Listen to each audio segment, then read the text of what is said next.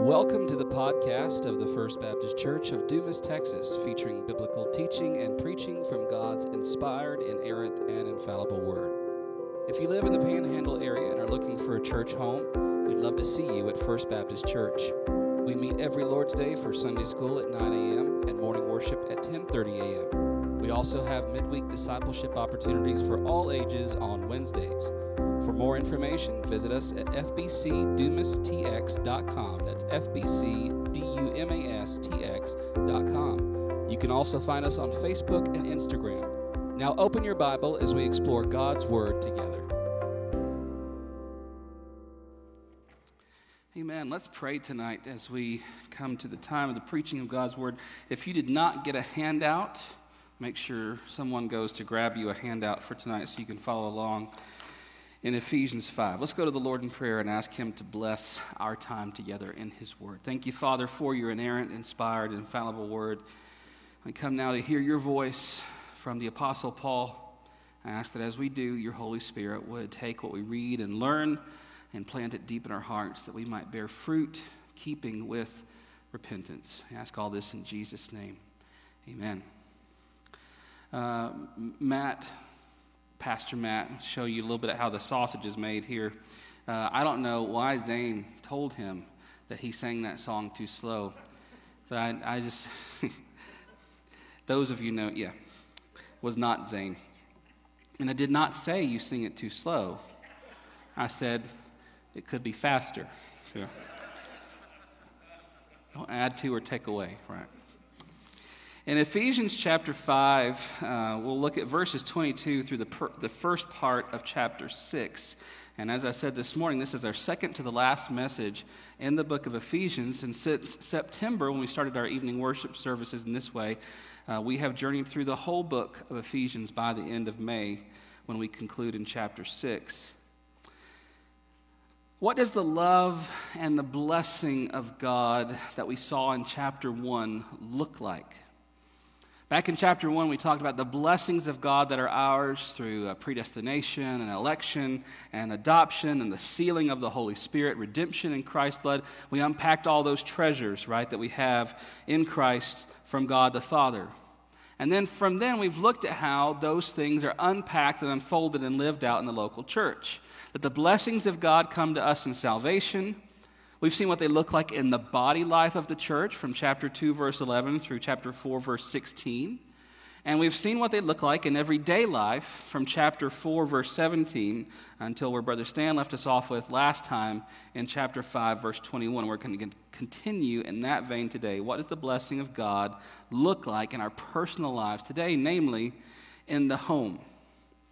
The importance of sound doctrine for the local church it can't be overstated. You need sound doctrine, sound theology, biblical foundations for what we believe and why we believe it.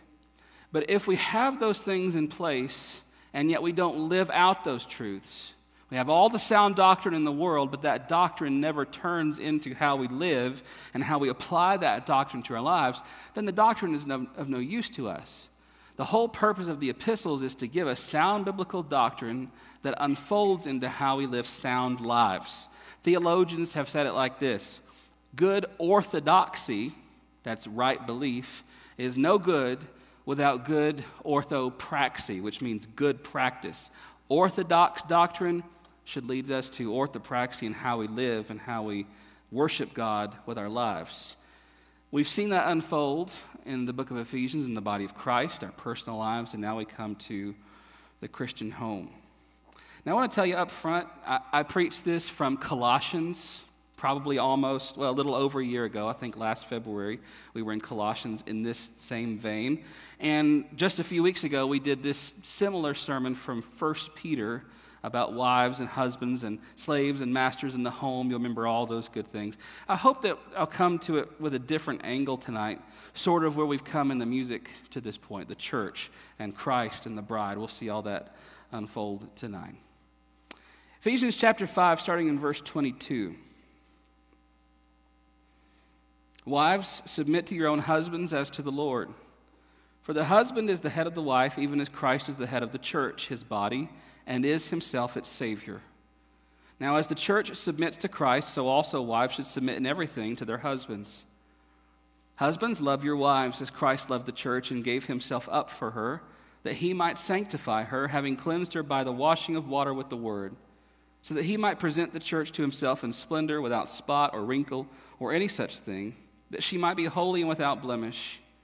In the same way, husbands should love their wives as their own bodies. He who loves his wife loves himself. For no one ever hated his own flesh, but nourishes it and cherishes it, just as Christ does the church. Because we are members of his body, therefore a man shall leave his father and mother and hold fast to his wife, and the two shall become one flesh. This mystery is profound, and I'm saying that it refers to Christ and the church. However, let each one of you love his wife as himself, and let the wife see that she respects her husband. Children, obey your parents in the Lord, for this is right. Honor your father and mother. This is the first commandment with a promise, that it may go well with you in the land, and you may live long in the land. Fathers, do not provoke your children to anger, but bring them up in the discipline and instruction of the Lord.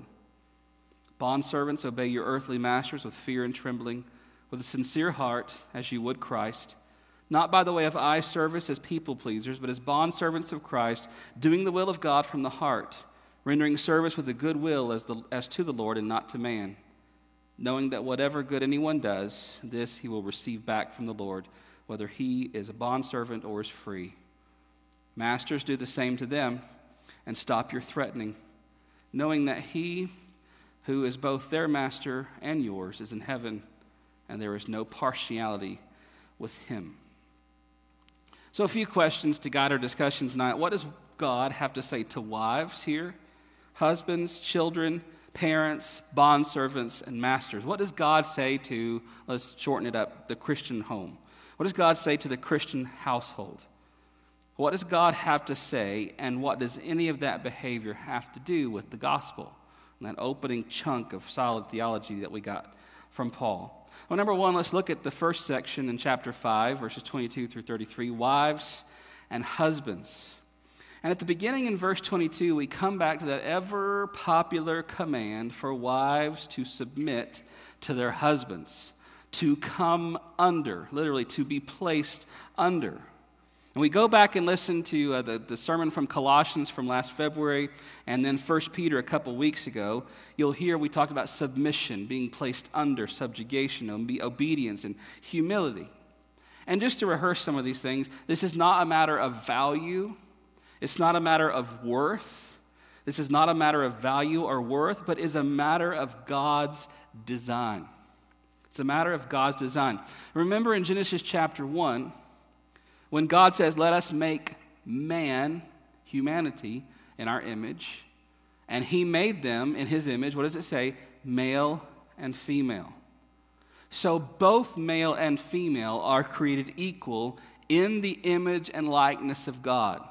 There is no lesser degree of the image of God on females as there are males, both created in the image and likeness of God. Not a matter of value, but a matter of God's design. Also remember as we look at this command that the command is not women submit to men. That is not the command. The command is wives submit to your own husbands. Wives submit to their own husbands. So this really isn't even about a pecking order in terms of gender.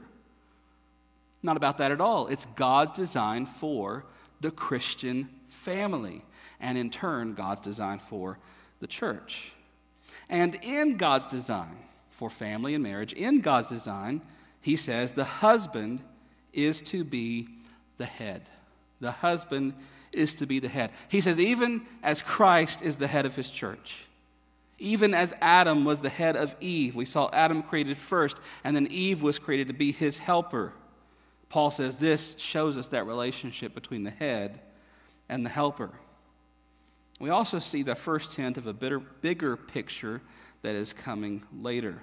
A picture that takes us beyond marriage, beyond wives, beyond husbands.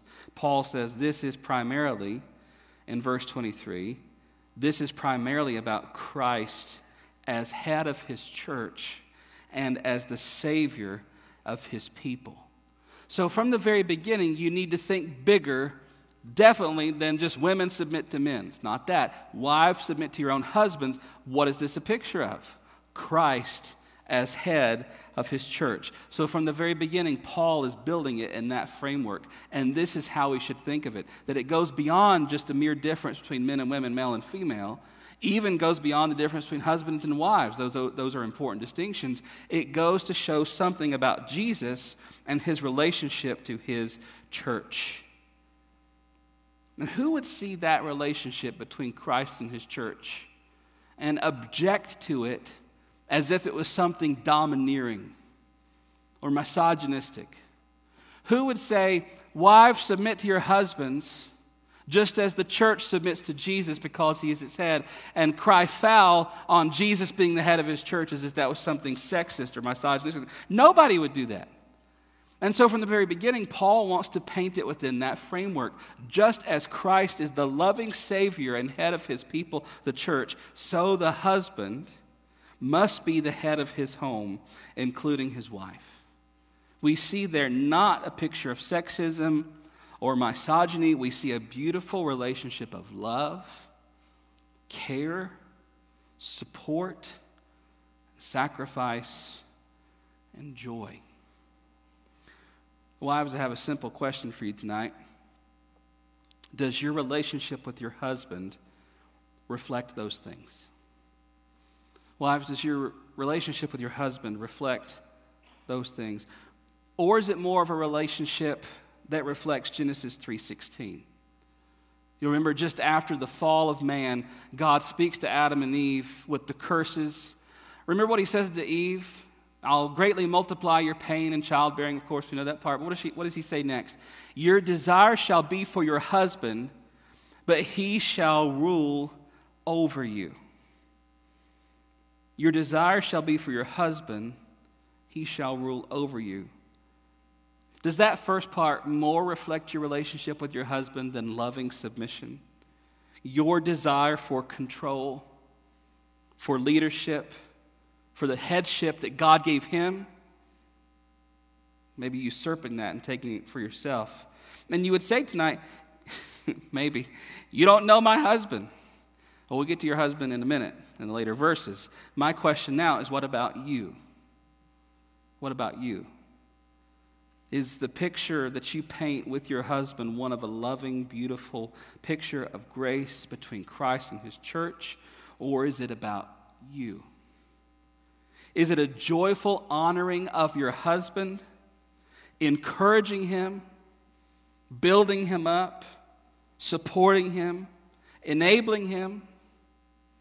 Or, as it sadly so often tends to be in worldly marriages, is there bitterness, a begrudging attitude, a proud spirit that belittles your husband or tears him down or discourages him? And here's the secret: it slowly kills him. So many times there's the complaint that, well, my husband will not be the Christian leader that he's supposed to be, or my husband will not be the head that he's supposed to be for our family. And without taking any blame away from him, we'll get there in a minute. What are we doing, what are you doing as Christian wives to enable him to do that, to build him up and to encourage him to do that? And you might ask tonight, well, where do I start? Where do I begin with that as a Christian wife? And I'm afraid tonight I can't give you a bullet point list here. But I can tell you where to start. With loving, joyful, gracious submission. Coming under your husband. Not so as to be crushed underneath him, but so that you may lift him up as a support. Now, if we see there a temptation for wives to fall into that trap of Genesis 3:16, to desire the place of their husband, we also see the desire for husbands to fall into the trap of Genesis 3:16. Not only did God say, your desire shall be for your husband, what did he say about the husbands after the fall? You shall rule over them. And this is not a blessing. This isn't God saying, you'll desire his place, but he'll lord it over you in a good way. It's a bad thing with domineering, abusive lordship. So that the picture of the curse we see in Genesis 3:16 is a mutual pulling away at the fabric of creation, a mutual bucking of God's design. God says, here's what will happen. Wives will want the place of their husbands, while the husbands will lord authority over their wives. Both of those are pictured in the curse. And that is the picture of the curse, listen, that is to be quelled with the gospel of Jesus. That's why back in chapter 2, verses 13 through 17, we see it. We're not going to read all that, but you see this beautiful picture of walls being torn down. And yeah, Paul is talking primarily there about Jews and Gentiles, but he says all walls of hostility, all animosity, all bitterness, all anger has been dealt with through the blood of Jesus. And if Jesus' blood is strong enough to overcome those hostilities between Jews and Gentiles, as strong as they were then, how much stronger is the blood of Jesus to overcome those hostilities between Jew and Gentile, slave or free? Surely it's strong enough to deal with those issues between a husband and his wife. As godly wives submit in loving devotion to their husbands, even, Paul says, verse 25, as husbands love their wives. It goes both ways here. It's interesting when the world comes against what I'll call conservative Christianity that upholds this picture of male and female and a wife submitting and a husband being the head. When the world looks at that and scoffs and says how sexist or whatever, they fail to go to this part, don't they? They want to stop with the wife submit to your husbands and scoff at how ridiculous and outdated that is without going to verse 25. Also, husbands, love your wives as Christ loved the church. You cannot see the picture of verses 22 through 24. You can't see the picture of a loving wife submitting to her husband without verses 25 through 33. They go together. Loving submission and the sacrificial love of the husband. And if this picture is going to mean anything, we have to understand that this love that the husband should have for his wife is not just any love. It is as Christ loved the church. It would have been fine to say, husbands, also remember to love your wives. But he takes it one step further to the ultimate degree. Love your wives as Christ loved the church and gave himself up for her. So the whole picture is the wife, like the bride of Christ, submitting herself to her husband as the church, the bride of Christ, submits to the Lord Jesus Christ. Loving, adoring, honoring submission. As the husband adores and cherishes and sacrifices for his bride as Jesus would do. What does loving submission look like, Christian wives? What does loving submission look like when you are loved by a husband who loves you, as Paul says, as himself? Look at verse 28. In the same way, husbands should love their wives as their own bodies. He who loves his wife loves himself. Oh, what kind of submission would we foster in our wives if we loved them as much as we did ourselves? And then turn that picture on its head. What kind of love would that look like from a husband that is empowered by that kind of adoring and loving and godly submission? So just as much as in the curse, there's this temptation to mutually pull away and break from God's design in creation. When things are restored to the gospel, you see this mutual building up of this beautiful picture of creation and the gospel. Just as much as Genesis 3:16 says that wives will want to pull away while the husbands will want to domineer, the picture we have in the gospel is a loving submission from the wife and a self-sacrificing love from the husband. Husbands tonight, here's your question. Are you contributing to this picture together with your wife? Or are you demanding from her? Demanding in an authoritarian, lording over kind of way. If this kind of love and submission and humility and grace is expected and demanded in the church, we've looked at this, right? Be united. Be one in the body of Christ. There is no more hostility. And if those are God's principles and demands of his people in the corporate body of the church, how much more so are those principles for the home? Bearing with one another in love, striving for unity in the bond of peace, as he says in Ephesians chapter 4.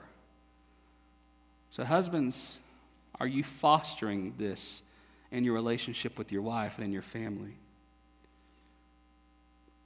Is the local church a priority for you and your family? Are you loving your wife as your own body? I would encourage you tonight, while I can't give a bullet point list of what to do to make things right, these are simple places to start. Wives, praying that God would give you grace to lovingly submit to your husband and encouraging them and enabling them, husbands then, so that you can love your wives as Christ loved the church and gave himself up for her. We move on now to children and parents as we come into chapter 6, verses 1 through 4. And we see this as a secondary relationship in the home. Now, Paul started at the top, husbands and wives. And now we come to this secondary relationship in the home, but it's also mutual. Just as Paul said, wives, husbands, now Paul will say, okay, children, and now parents, and namely, fathers. There is a mutual direction of love and submission and obedience here. When it talks to children here in verse 1, it says, obey your parents. This is the same general word that was used back in chapter 5, verse 22, when it talks about wives submitting to their husbands. Same general understanding, but with a key theme of listening or hearing to obey. Wives, submit to your husbands as to come under them lovingly and support and love, as he is the head of the body, the family, as Christ is the head of the church. Here it says, children, yes, submit to your parents, but this is more than just about a role of submission. This is about actually listening and doing what you're told as children of your parents.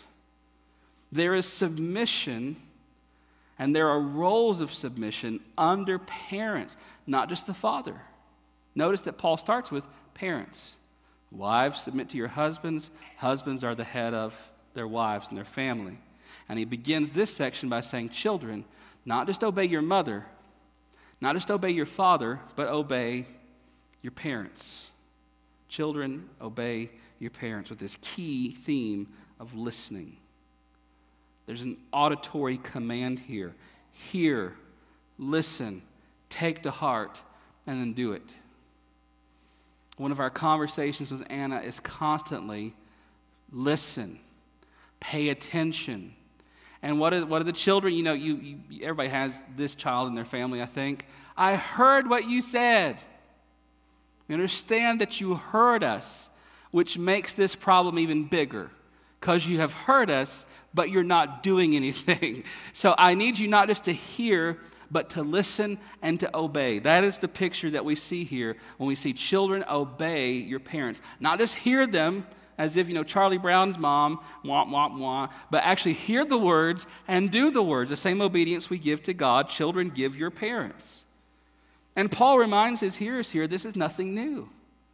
He repeats from Exodus chapter 20, verse 12, this is part of the law itself.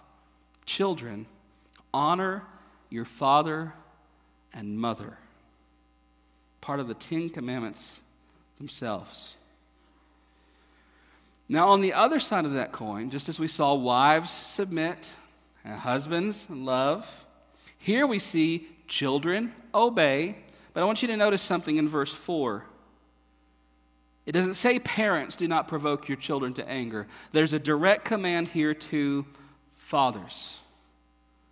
It's interesting that the address is to fathers specifically.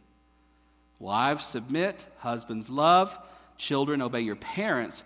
Fathers, specifically, do not provoke your children to anger. It's also interesting that it's a negative command. All the other commands have been positive. Do this, do this. But here we have this negative command to fathers. Do not provoke your children to anger. Now, it's probably in reference to what we see in verse 4 when it uses the word discipline.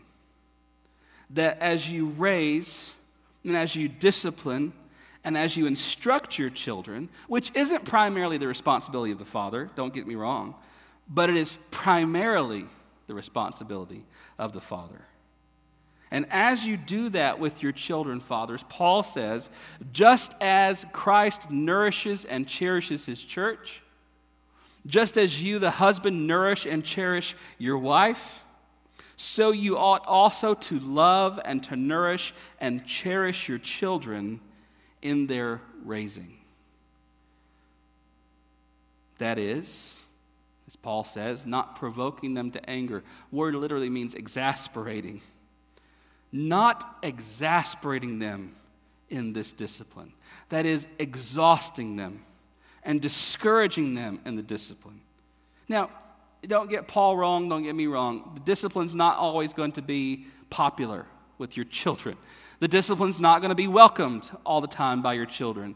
But there is a difference between laying on hard discipline for hard lessons to be learned and exasperating and exhausting and discouraging and tearing down your children.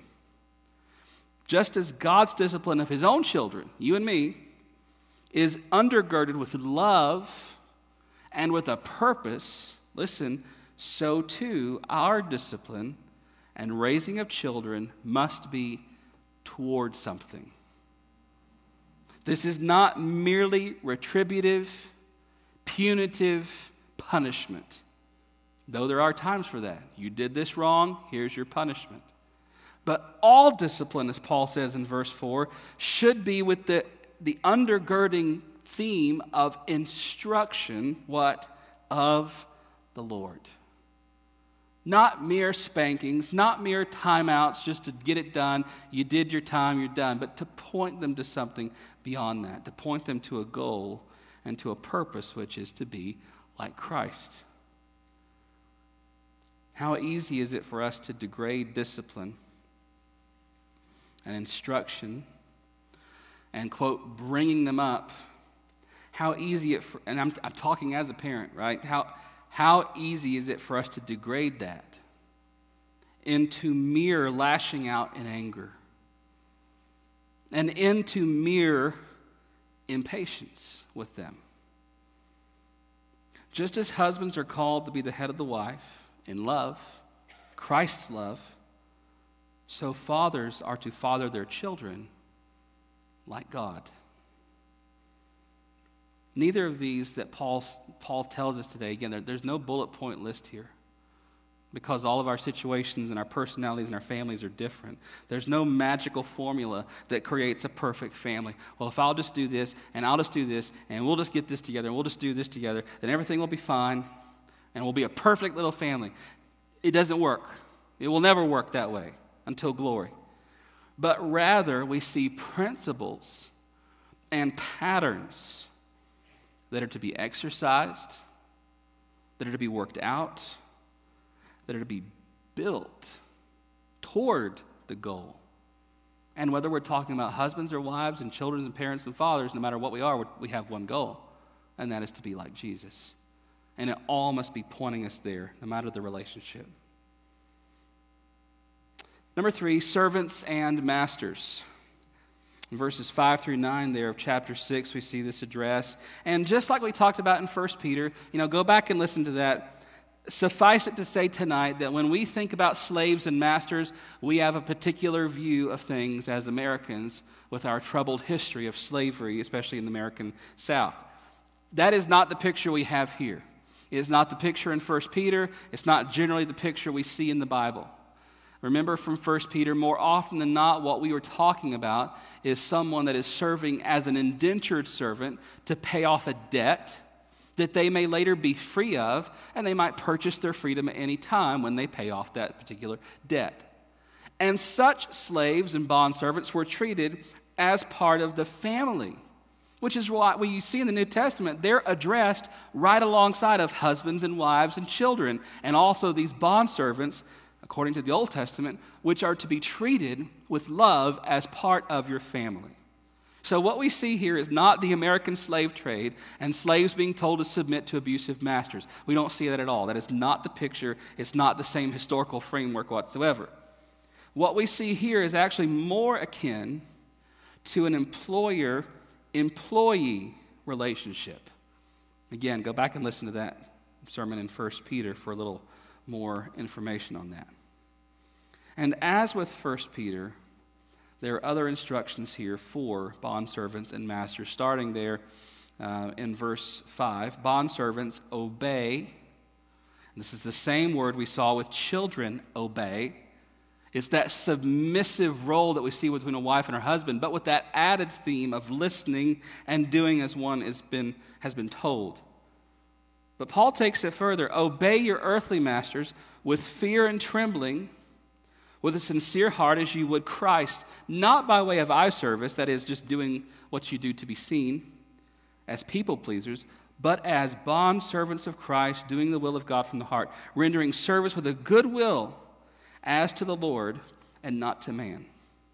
So Paul's instructions for bondservants, employees, those of us who serve other people in our jobs, is to do our jobs not out of mere obligation or mere duty, but with glad and joyful submission, Paul says, from our very hearts, as if we were working for the Lord Jesus and not our terrible boss, whoever that may be.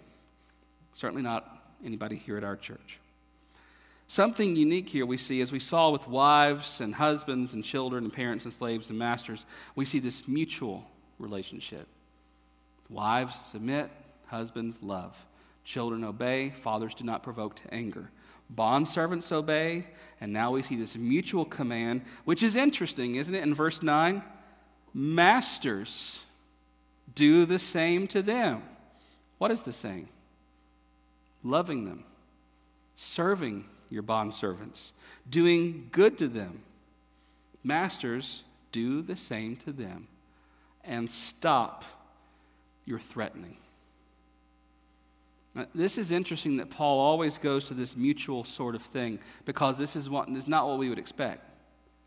In the first century, if you have an address to women to be submissive, you would expect it to end there. Wives, submit to your husbands because, well, you're a woman and he's a man, and that's the end of the story. Children, you better obey your parents because you're just stupid kids and they're your parents, so that's the end of the story.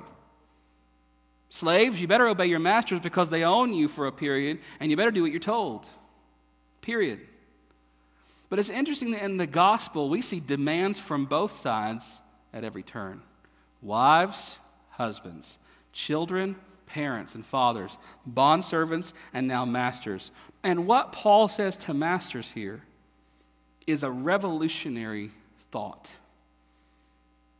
In verse 9, he says, masters, do the same to them. Stop your threatening, knowing that he who is both their master and yours is in heaven. This revolutionary thought that both slaves and masters have the same Lord or master, and that is God. And he said, and there's no partiality with him. In Christ there is neither slave nor free, or male nor female, or rich or poor, or whatever our distinctions might be. There is no partiality with God. And he is the master both to the slave and to the free. This is more than the typical household code.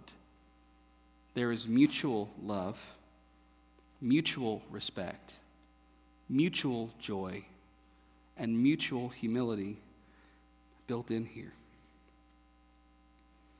What do we see as we kind of come to the close of this section? We see those all-time favorite virtues of submission, sacrifice, obedience, condescension, and humility. And then we see, on the other hand, the response of love and adoration and goodwill. Now think about how from the very beginning we see this as the calling. Just as God loved you from before the ages began and chose you in Christ to be his own, Ephesians chapter 1, sealed you with his Holy Spirit, redeemed you with the blood of his Son, made you one in Christ.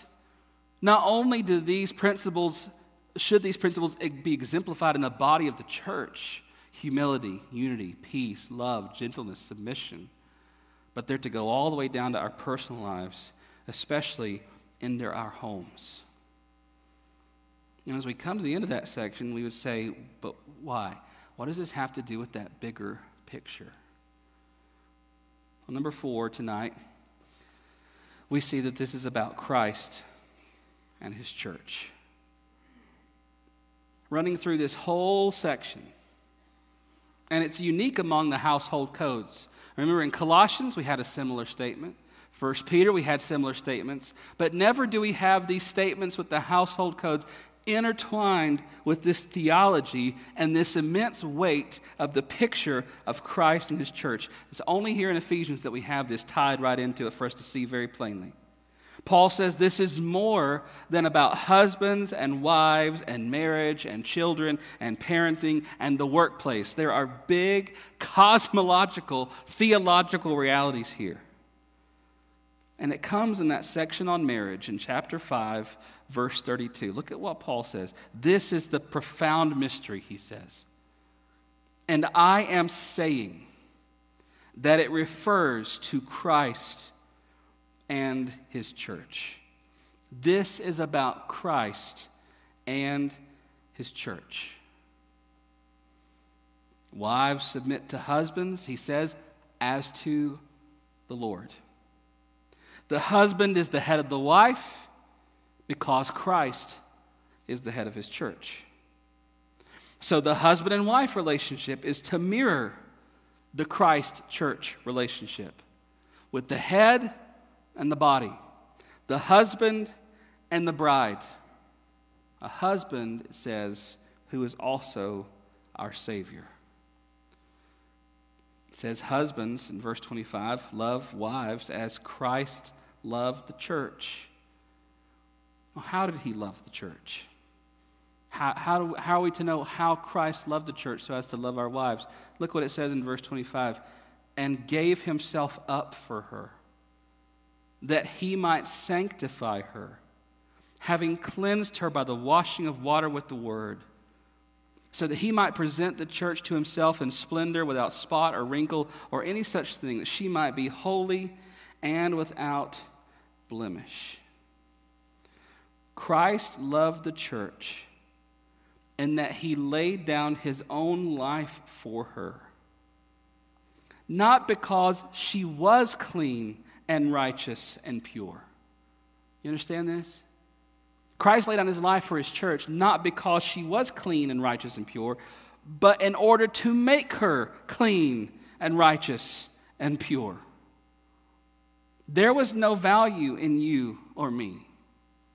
There's no value in the bride of Christ, the church, except that which Jesus gives when he pays the price for us. Now, we as husbands have a different kind of gift from God. We don't have a bride, a wife, a mate to whom we give value. Jesus gives the church as his bride her value, but we are tied together as equal image bearers in the likeness of God from the beginning. So if Christ laid down himself for something far less, how much ought we to love our wives as equal partakers, remember Peter, of the inheritance that belongs to us in Christ? If Jesus, the Holy One, laid down his life for a bride in filthy rags like you and me, how much more should you, husband, a sinner saved by grace, love and sacrifice for your wife, who is the same? We are both brands, as the Bible says, plucked from the fire, both broken, both depraved sinners saved by God's grace. And now let this relationship that we have together as husbands and wives be one of grace and mercy and love, because that's what Jesus did for us. Paul says in that verse 32, this is exactly what marriage is about anyway. This is the point of marriage. It is about Christ and his church. Your marriage is a living, breathing, moving proclamation of something. Your marriage is proclaiming something to your neighbors, to the world around you, to your coworkers, to your friends, to your family. Your marriage is proclaiming something to them.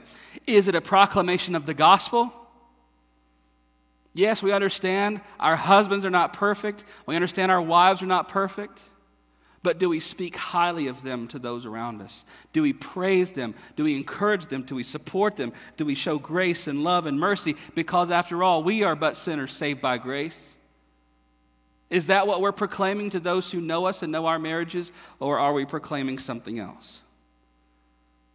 Wives, are you lovingly submitting to your husbands as to the Lord? On the flip side, husbands, are you loving your wives as Christ loved the church?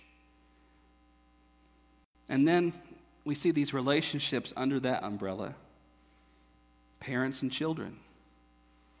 Is your relationship with your children that of a kind heavenly Father to children who will never be perfect?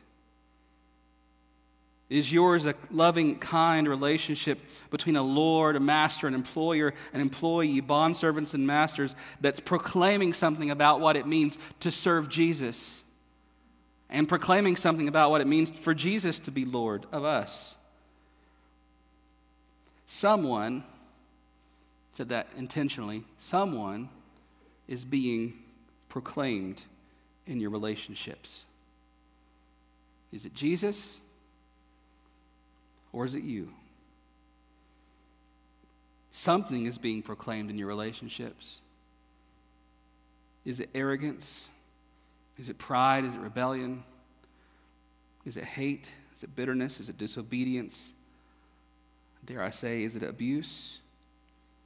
Or is it the grace and love and mercy and peace and humility of God? Every relationship, the crown jewel being marriage, but every relationship ought to be a reflection of what God has done for us in Christ. Oh, marriage is the chief, but Paul puts these others under that umbrella too. Every relationship ought to be a reflection of what God has done for us in Christ. Of what God in his mercy, as we saw in chapter 1, has done, choosing us and setting us apart for himself before everything, redeeming us through Christ, sealing us by his Spirit. What Paul says in Ephesians chapter 2, verse 10, this is part of what it means to be made as a workmanship of God. Yes, saved by grace alone, through faith alone, but saved to be a workmanship that does good works. And how that overflows in the body life of the church, and how it overflows into your homes and your personal life. We really come to the end of the household code and the end really of the letter, because the last part's more of a closing postlude, if you will, that kind of shows this is what we're in for. This is the fight we're in for. We'll see that in May. As we come to the end of the main body of the text, this is what Paul would emphasize.